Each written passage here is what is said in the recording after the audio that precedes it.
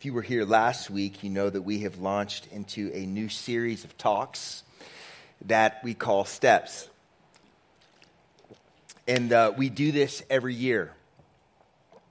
And the reason is these steps, we believe, are not the way, but they are a way. Can I say that again? They're not the way, but they are a way for us to walk forward in our walk with God.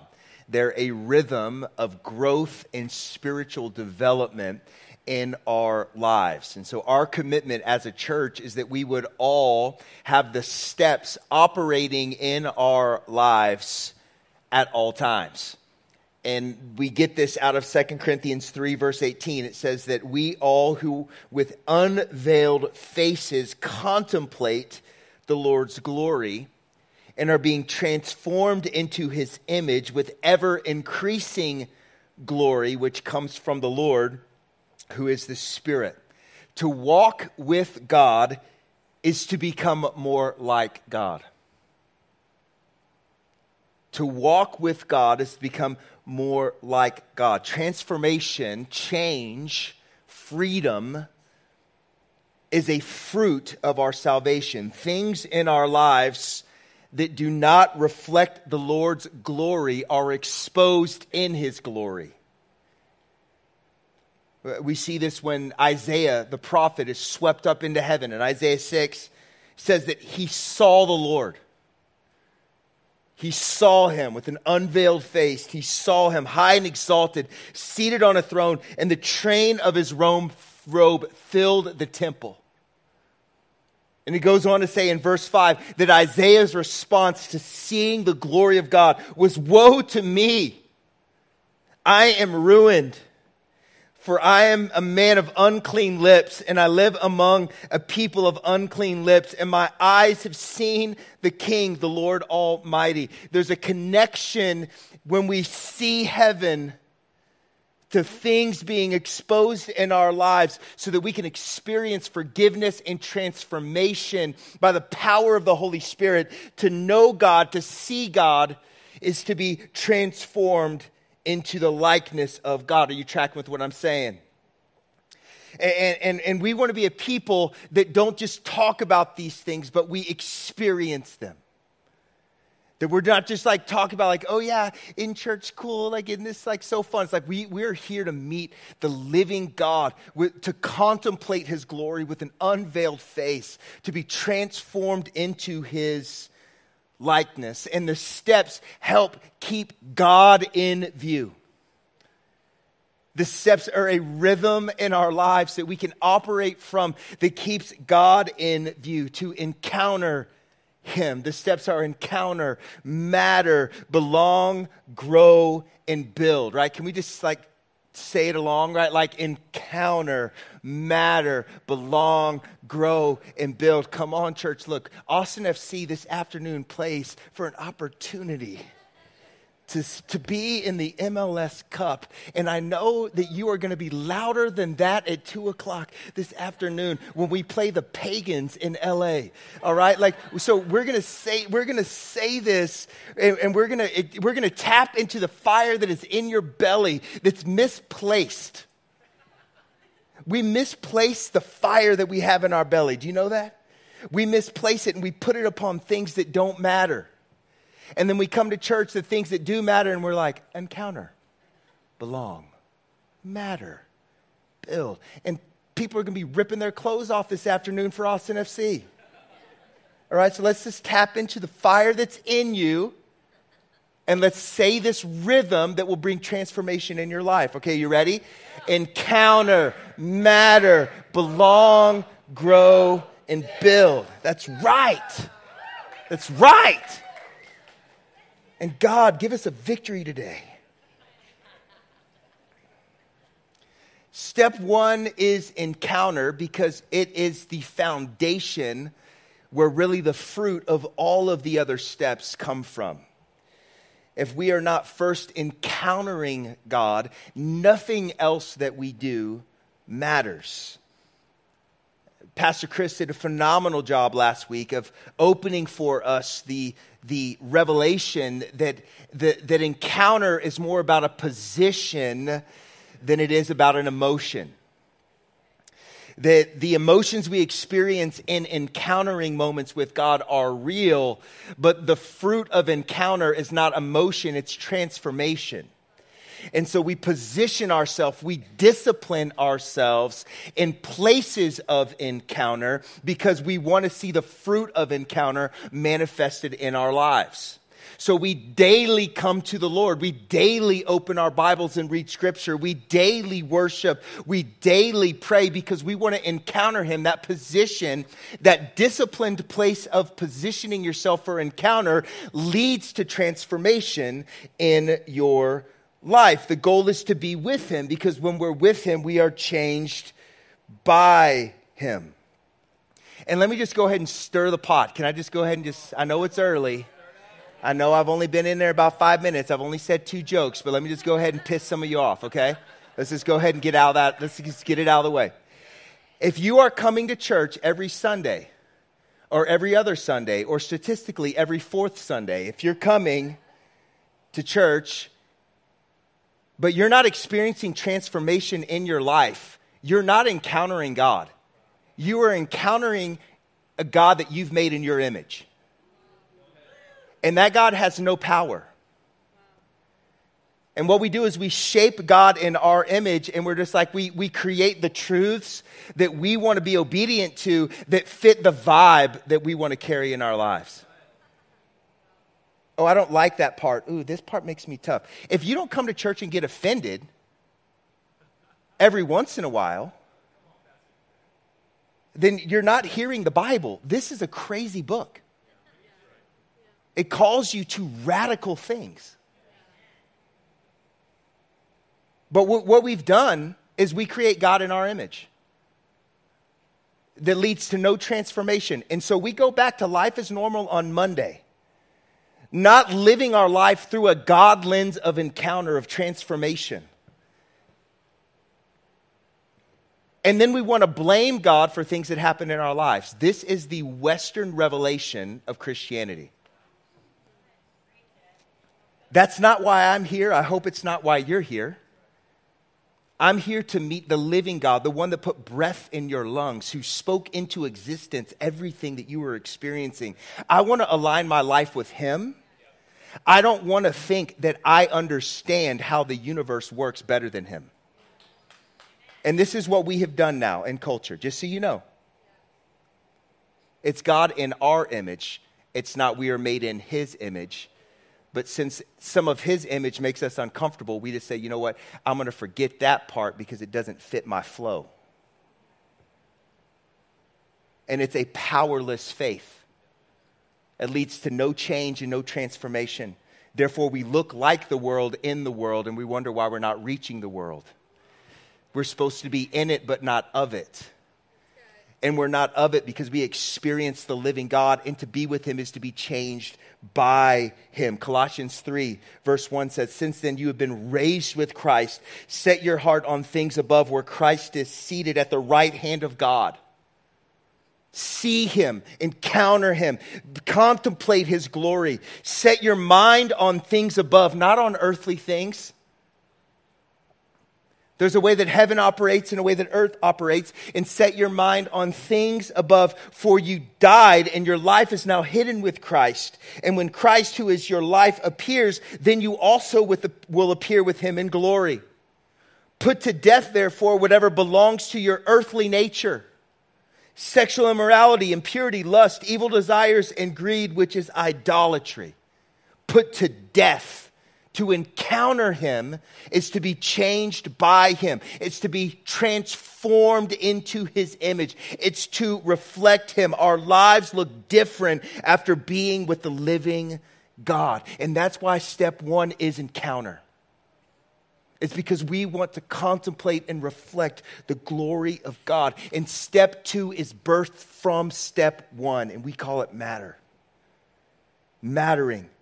And it's just simply rooted in understanding that when we all live for Him and through Him, Jesus knits us together for His glory and His story on the earth. The power in the church is greater than the function of the church. The power of the church is greater than the function. The function of the church, the goal, why we exist, it's a place to worship God, to equip the saints, and to reach the lost. That is the function of the church, and that function is the hope of the world. But there's also power in the picture of how the church works, how the church operates. The Bible compares the church to the human body. We are the body of Christ, and in the body, each part plays an important function within the system of the body. 1 Corinthians 12, verse 12 says, just as a body, though one, has many parts, but all its many parts form one body, so it is with Christ. For we are all baptized by one Spirit, so as to form one body. Whether Jew or Gentile, slave or free, we are all given the one Spirit to drink. Even so, the body is not made up of one part, but many. Each of us has a significant part to play to see us become all that God has called us to be. 2 Timothy 2 says it this way, in a large house there are articles not only of gold and silver, but also wood and clay. Some are for special purposes, and some are for common use. Those who cleanse themselves from the latter will be instruments for special purposes, made holy and useful to the master, and prepared to do everybody say any good work. This large house that Paul, the writer of Timothy, is talking about is the church. And this church is filled with all kinds of people from all kinds of backgrounds, with all kinds of gifts and different kinds of skills. And some of them might seem small and some of them might seem big, but all of them given over to who Jesus is useful and is prepared to do any good work. Something that we say a lot around here is that you were made on purpose for a purpose. You were made on purpose for a purpose. And when you step into what you are made for, it doesn't just have an effect on you, it has an effect on everyone who is around you. We see this in the book of Esther. I love the book of Esther. If you are looking for a book of the Bible to read, let me encourage you and recommend to you the book of Esther. The book of Esther is absolutely a fascinating read. It has a few key characters that you need to know. First is Esther, this unexpected girl who becomes central in the story to this Jewish people being saved from total annihilation. Then you also have her uncle, who is named Mordecai. You have this dude named Xerxes, who's the king of Persia, who's kind of a little bit like a frat boy. And then you have Haman, who is the villain in the story. And it's crazy, man. The book of Esther has everything. Drama, sex, rags to riches, like revenge, justice for the oppressed. I mean, it is a page turner. Read your Bible. It's good.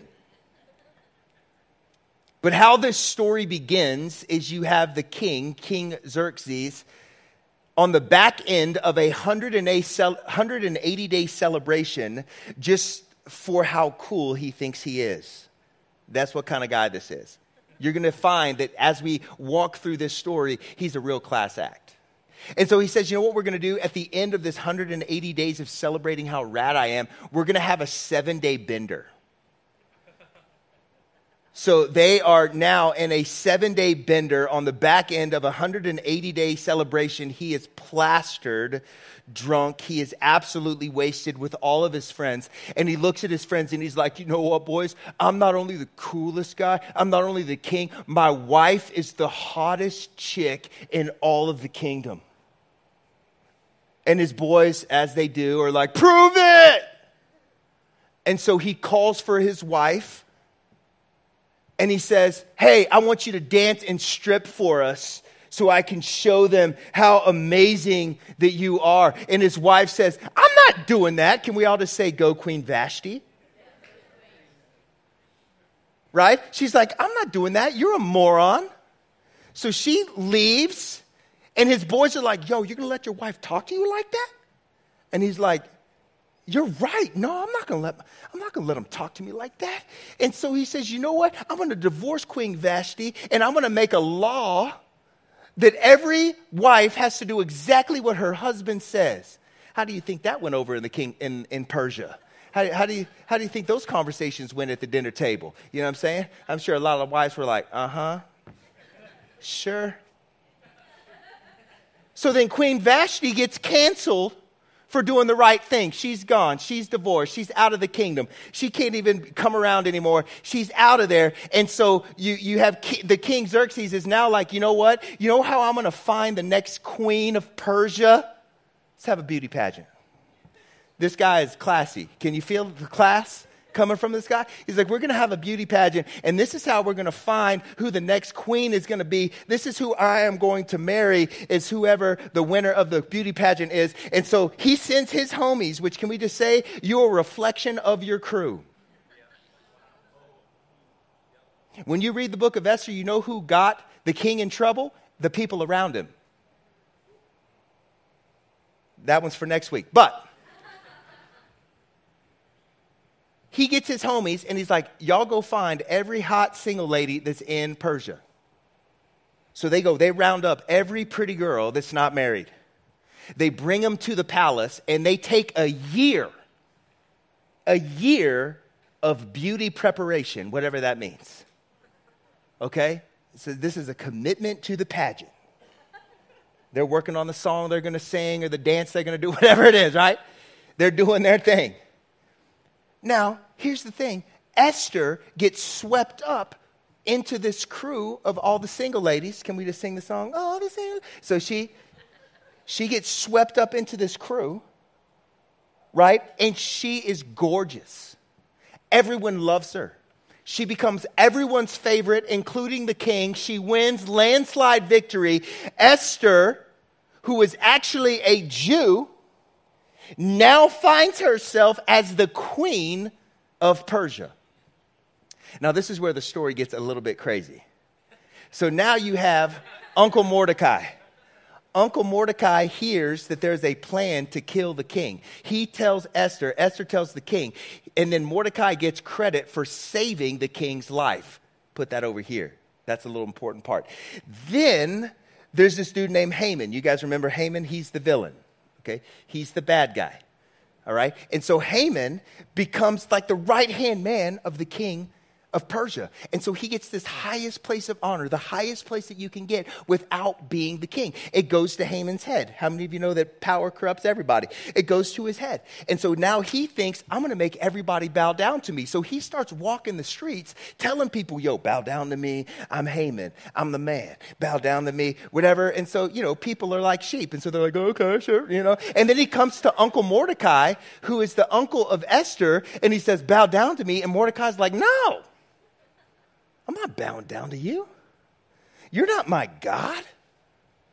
I'm not going to do that. Now, understand the timing. This is 100 years after the Jewish people had been freed from Babylonian captivity. So you had some Jews that had left and returned to Jerusalem, but some Jews actually had stayed in Persia, and Mordecai was one of those Jews. And he's like, I'm not bowing down to you. There's no way I'm bowing down to you. You're ridiculous to think that I'm going to bow down to you. This infuriates Haman.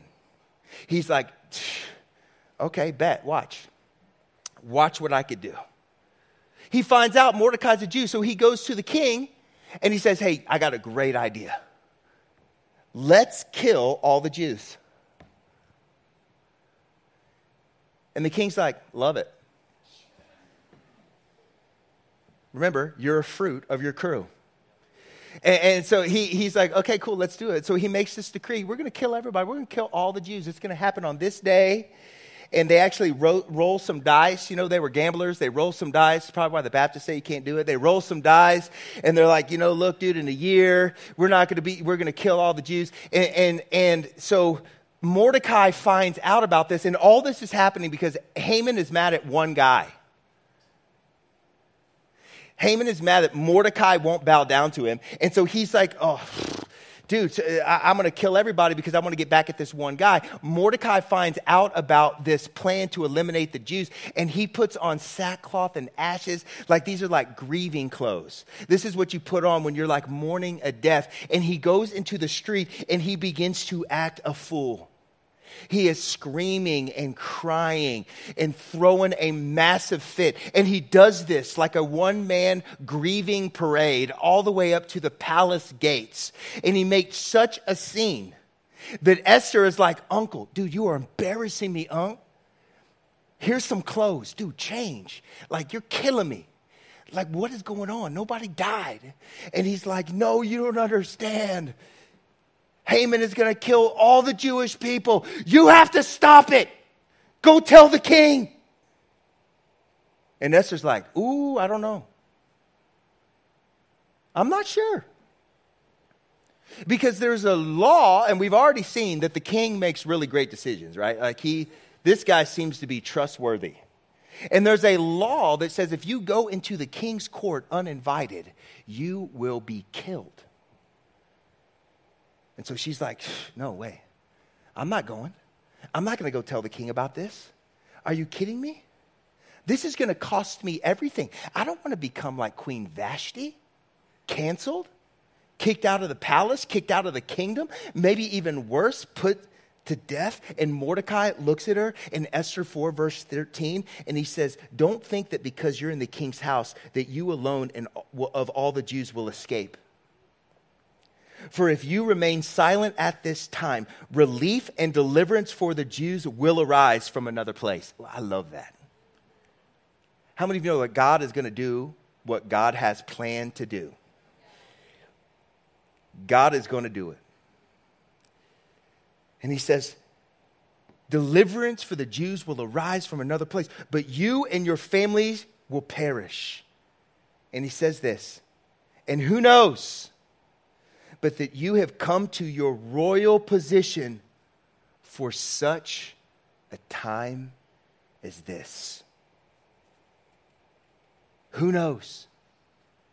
Maybe you've been put in this place for this moment.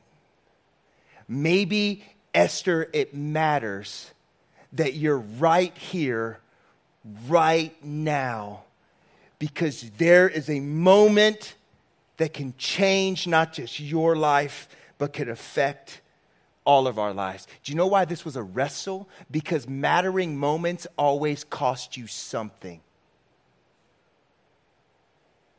Moments that matter always cost you something. Standing up for what's right might cost you your reputation. Standing up for truth might cost you your position. Mattering moments always cost you something. Serving somebody might cost you your time. Meeting someone else's need might cost you your money. Mattering moments always cost you something. And Esther was wrestling with, do I want to pay the cost of mattering in this moment? The story goes, I want to be like Esther. She makes the right decision. She stands up for the people. And all the evil that Haman had planned for Mordecai and the Jews actually happened to Haman and his household. And the Jews experienced an incredible victory and deliverance that day because God is faithful to deliver his people. And we have moments that matter in his story for his glory. Are you hearing what I'm saying? Now, we hear stories like this. Did you like that summary of the book of Esther? We hear stories like this, and it's easy for us to get pumped about wanting to have an Esther moment. Right? Like this strikes a very clear American chord.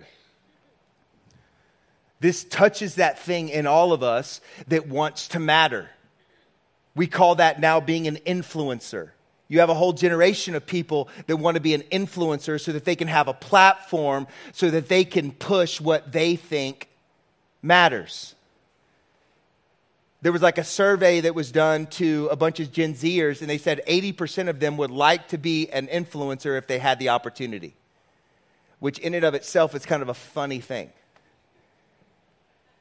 I'd like it if it comes to me. I'd like to be an influencer. If I have the opportunity, I'd love it. That in and of itself shows you the backward path to what we have called influence in our culture.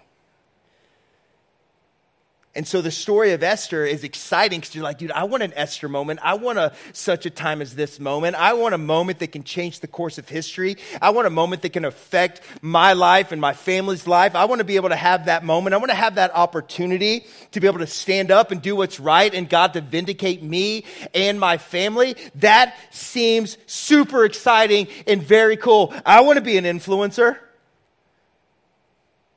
And then you mix that with our hyper focus on self-discovery that's now really popular, where you can take about 1 million tests that will tell you what you like, who you are, what you should do, where you should go, where you should live, where you're going to be the most happy, what career is going to be the most fulfilling for you.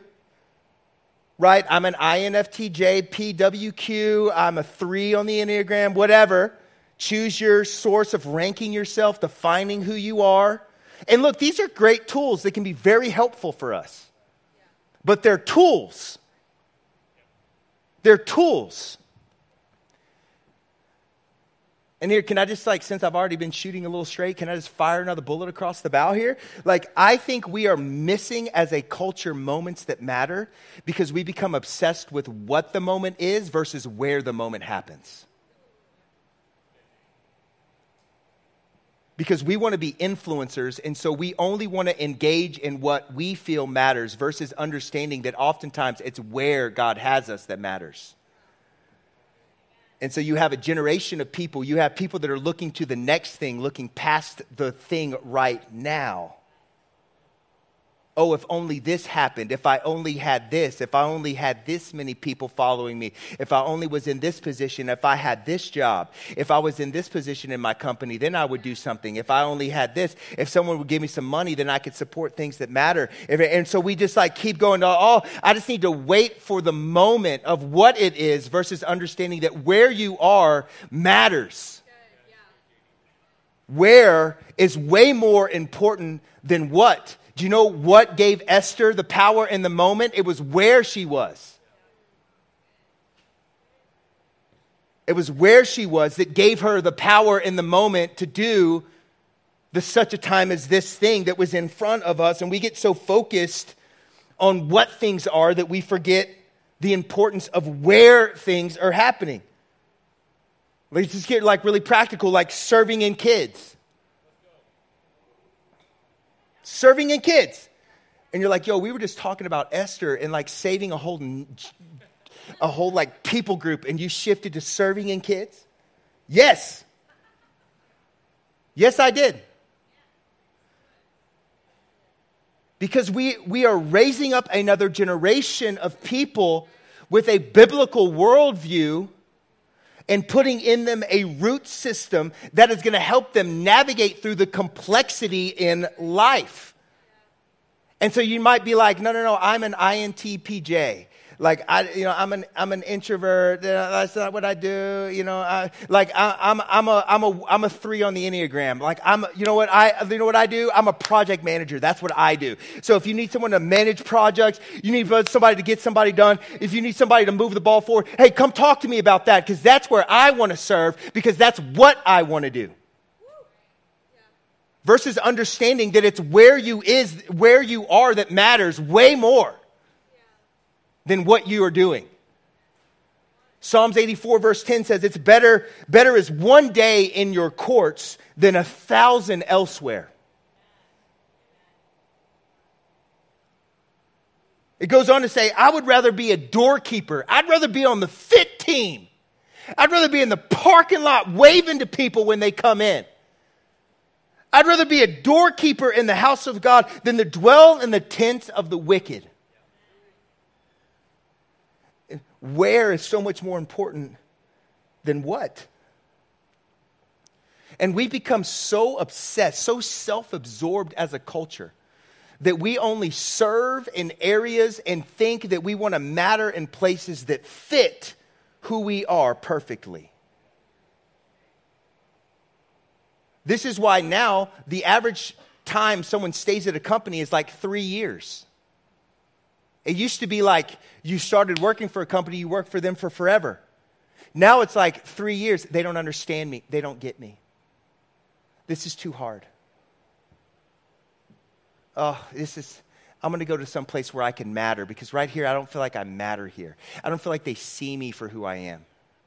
I don't feel like they're using my gifts. I don't feel like they're using me for who I am. And so we have a group of people now that are hopping from company to company, to church, from relationship to relationship, looking for where they are validated versus saying, you know what, it's better for me to be in the house of God, in the family of God, than to be anywhere else.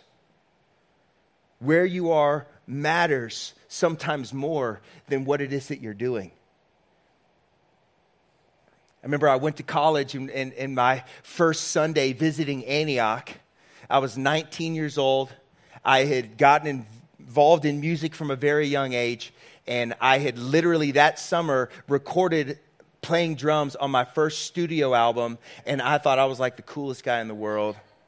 And I go into the auditorium. We were meeting like a convention center. I go into the convention center. The drummer is horrible. At the end of church, I walk up to James Mark Gully, who's the worship leader, and I'm like, hey, dude, look, I'm a freshman. I love this church. I play drums. I'm here to serve. And when I said I'm here to serve, I said, I meant I'm here to play drums.